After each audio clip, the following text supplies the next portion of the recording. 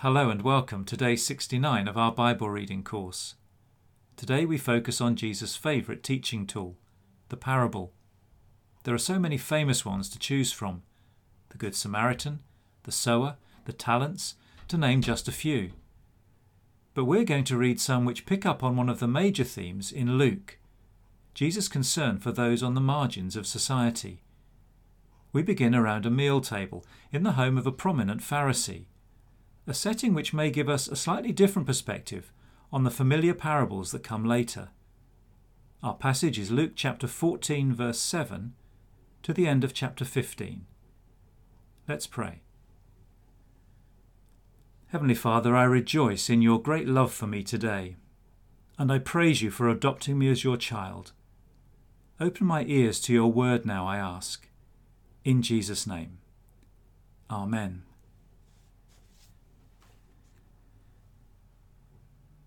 When he noticed how the guests picked the places of honour at the table, he told them this parable. When someone invites you to a wedding feast, do not take the place of honour, for a person more distinguished than you may have been invited. If so, the host who invited both of you will come and say to you, "Give this person your seat."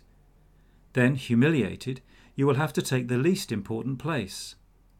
But when you are invited, take the lowest place, so that when your host comes, he will say to you, "Friend, move up to a better place." Then you will be honoured in the presence of all the other guests. For all those who exalt themselves will be humbled, and those who humble themselves will be exalted. Then Jesus said to his host, "When you give a luncheon or dinner, do not invite your friends, your brothers or sisters, your relatives, or your rich neighbours. If you do, they may invite you back, and so you will be repaid. But when you give a banquet, invite the poor, the crippled, the lame, the blind, and you will be blessed. Although they cannot repay you, you will be repaid at the resurrection of the righteous." When one of those at the table with him heard this, he said to Jesus, "Blessed is the one who will eat at the feast in the kingdom of God." Jesus replied, "A certain man was preparing a great banquet and invited many guests. At the time of the banquet he sent his servant to tell those who'd been invited, 'Come, for everything is now ready.' But they all alike began to make excuses. The first said, 'I have just bought a field, and I must go and see it. Please excuse me.' Another said, 'I have just bought 5 yoke of oxen, and I'm on my way to try them out. Please excuse me.' Still another said, 'I've just got married, so I can't come.' The servant came back and reported this to his master. Then the owner of the house became angry and ordered his servant, 'Go out quickly into the streets and alleys of the town and bring in the poor, the crippled, the blind, and the lame.' 'Sir,' the servant said, 'what you ordered has been done, but there is still room.' Then the master told his servant, 'Go out to the roads and country lanes and compel them to come in, so that my house will be full. I tell you, not one of those who were invited will get a taste of my banquet.'" Large crowds were travelling with Jesus, and turning to them he said, "If anyone comes to me and does not hate father and mother, wife and children, brothers and sisters, yes, even their own life, such a person cannot be my disciple. And whoever does not carry their cross and follow me cannot be my disciple. Suppose one of you wants to build a tower. Won't you first sit down and estimate the cost to see if you have enough money to complete it?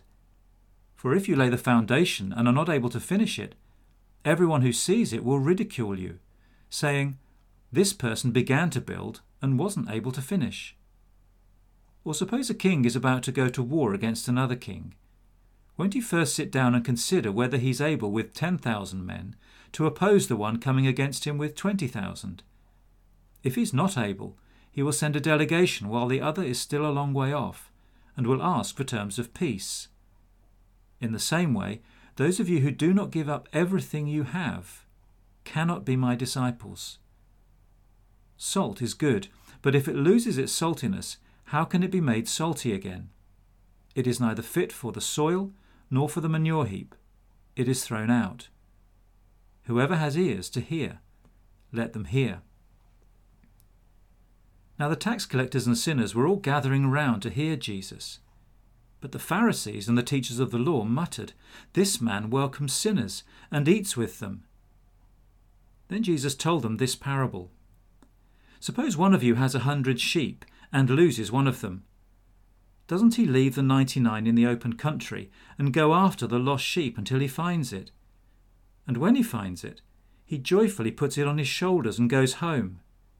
Then he calls his friends and neighbours together and says, 'Rejoice with me, I have found my lost sheep.'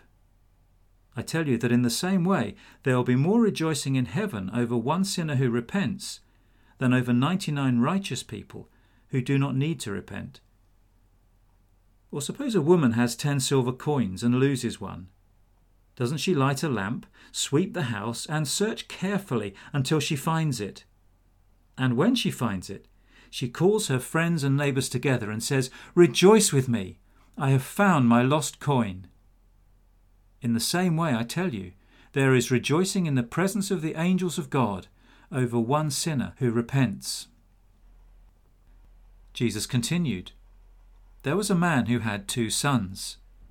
The younger one said to his father, 'Father, give me my share of the estate.' So he divided his property between them.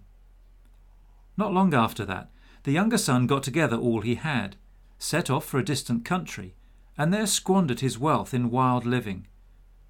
After he had spent everything, there was a severe famine in that whole country, and he began to be in need.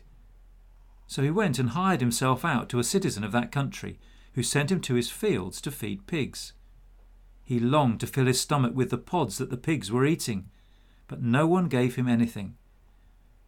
When he came to his senses, he said, 'How many of my father's hired servants have food to spare?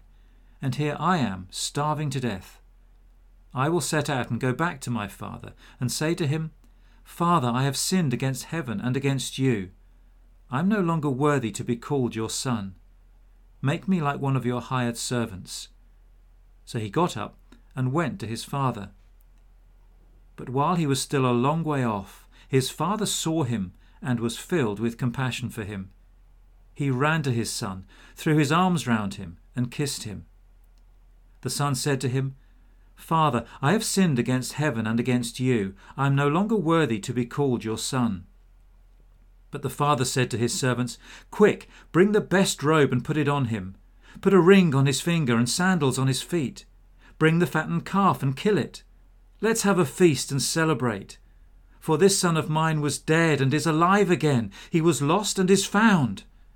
So they began to celebrate. Meanwhile, the elder son was in the field.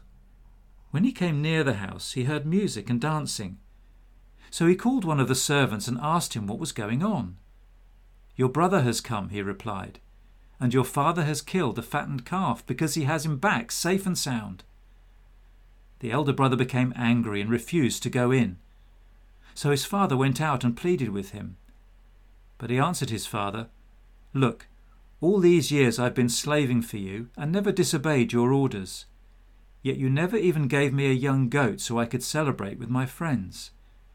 But when this son of yours who has squandered your property with prostitutes comes home, you killed a fattened calf for him.'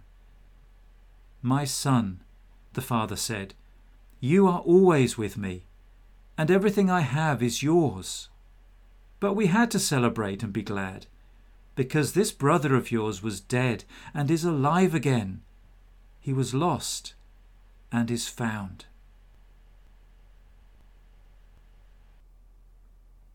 The power of a good story is that it draws us into the action, asks us to place ourselves somewhere within it, and invites us to learn something from what we observe and experience.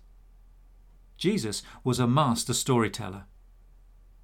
At that time there was a clear pecking order in society depending on your religious standing, with status and position belonging to those deemed more righteous than others, while those regarded as sinners in some way were shunned, ostracized, and in the worst cases treated as outcasts. Jesus, with a calm head and nerves of steel, uses what's in front of him once again as he teaches about the kingdom of God. Don't be proud in your own eyes, whoever you are. Take the humble place amongst others, and you will be honoured. Don't use your hospitality to wallow in a bubble of smugness, while either consciously or unconsciously looking down on those you didn't invite. Instead, make your table a visual embodiment of the kingdom of God and its values.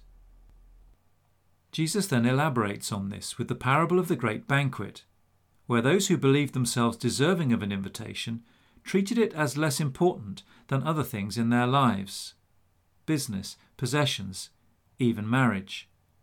So the invitation is extended to others, the poor, the crippled, the blind and the lame.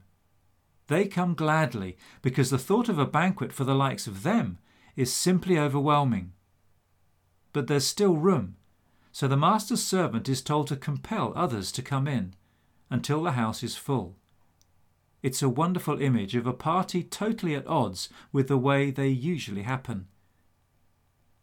Jesus then reinforces the point that taking our place at the banquet of God is not something we just dip into and out of again when it's convenient. This is a major commitment for which we must seriously count the cost. If we're not prepared to hate, surely exaggeration to make a point, and even die to everything else, we won't have the staying power to get to the end. Such is the nature of discipleship. With the tax collectors and sinners taking their places around Jesus to hear him, the religious leaders keep their distance and mutter about the company he's keeping. And it's in that context that Jesus tells the three parables of lost and found: a sheep, a coin, and a son, with the prodigal's older brother clearly a reference to the grumbling self-righteous. It's brilliant stuff.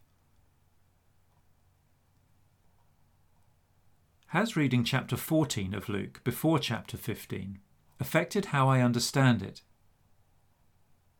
In what way? Maybe I could read the passage again today and see what else it has to say to me. One thing it does tell me is that God has invited me to sit at his banqueting table. He set out to find me like a lost sheep, searched for me like a lost coin, and run to embrace me like a loving father to a lost child. How often do I simply take time to revel in the mercy and compassion that God has shown me in Jesus Christ? Do I ever stop and listen to the rejoicing that's going on in heaven because of my salvation? Perhaps I can find an opportunity to do that too, asking God to give me ears to hear. And how good am I, in turn, at hospitality? It needn't be a great feast as here, just time and welcome for someone else, and perhaps a cup of tea. How well could my hospitality reflect the kingdom of God? Or is it just for family and friends? Lord Jesus, thank you for telling such powerful and memorable stories. Though it might take some time to get my head around them, they speak of such a different way of living that is both beautiful and challenging. I praise you for coming to earth to seek and save people like me. Help me to dwell not so much on who I was without you, but who I now am in you. So may I feast at your table each day. Amen.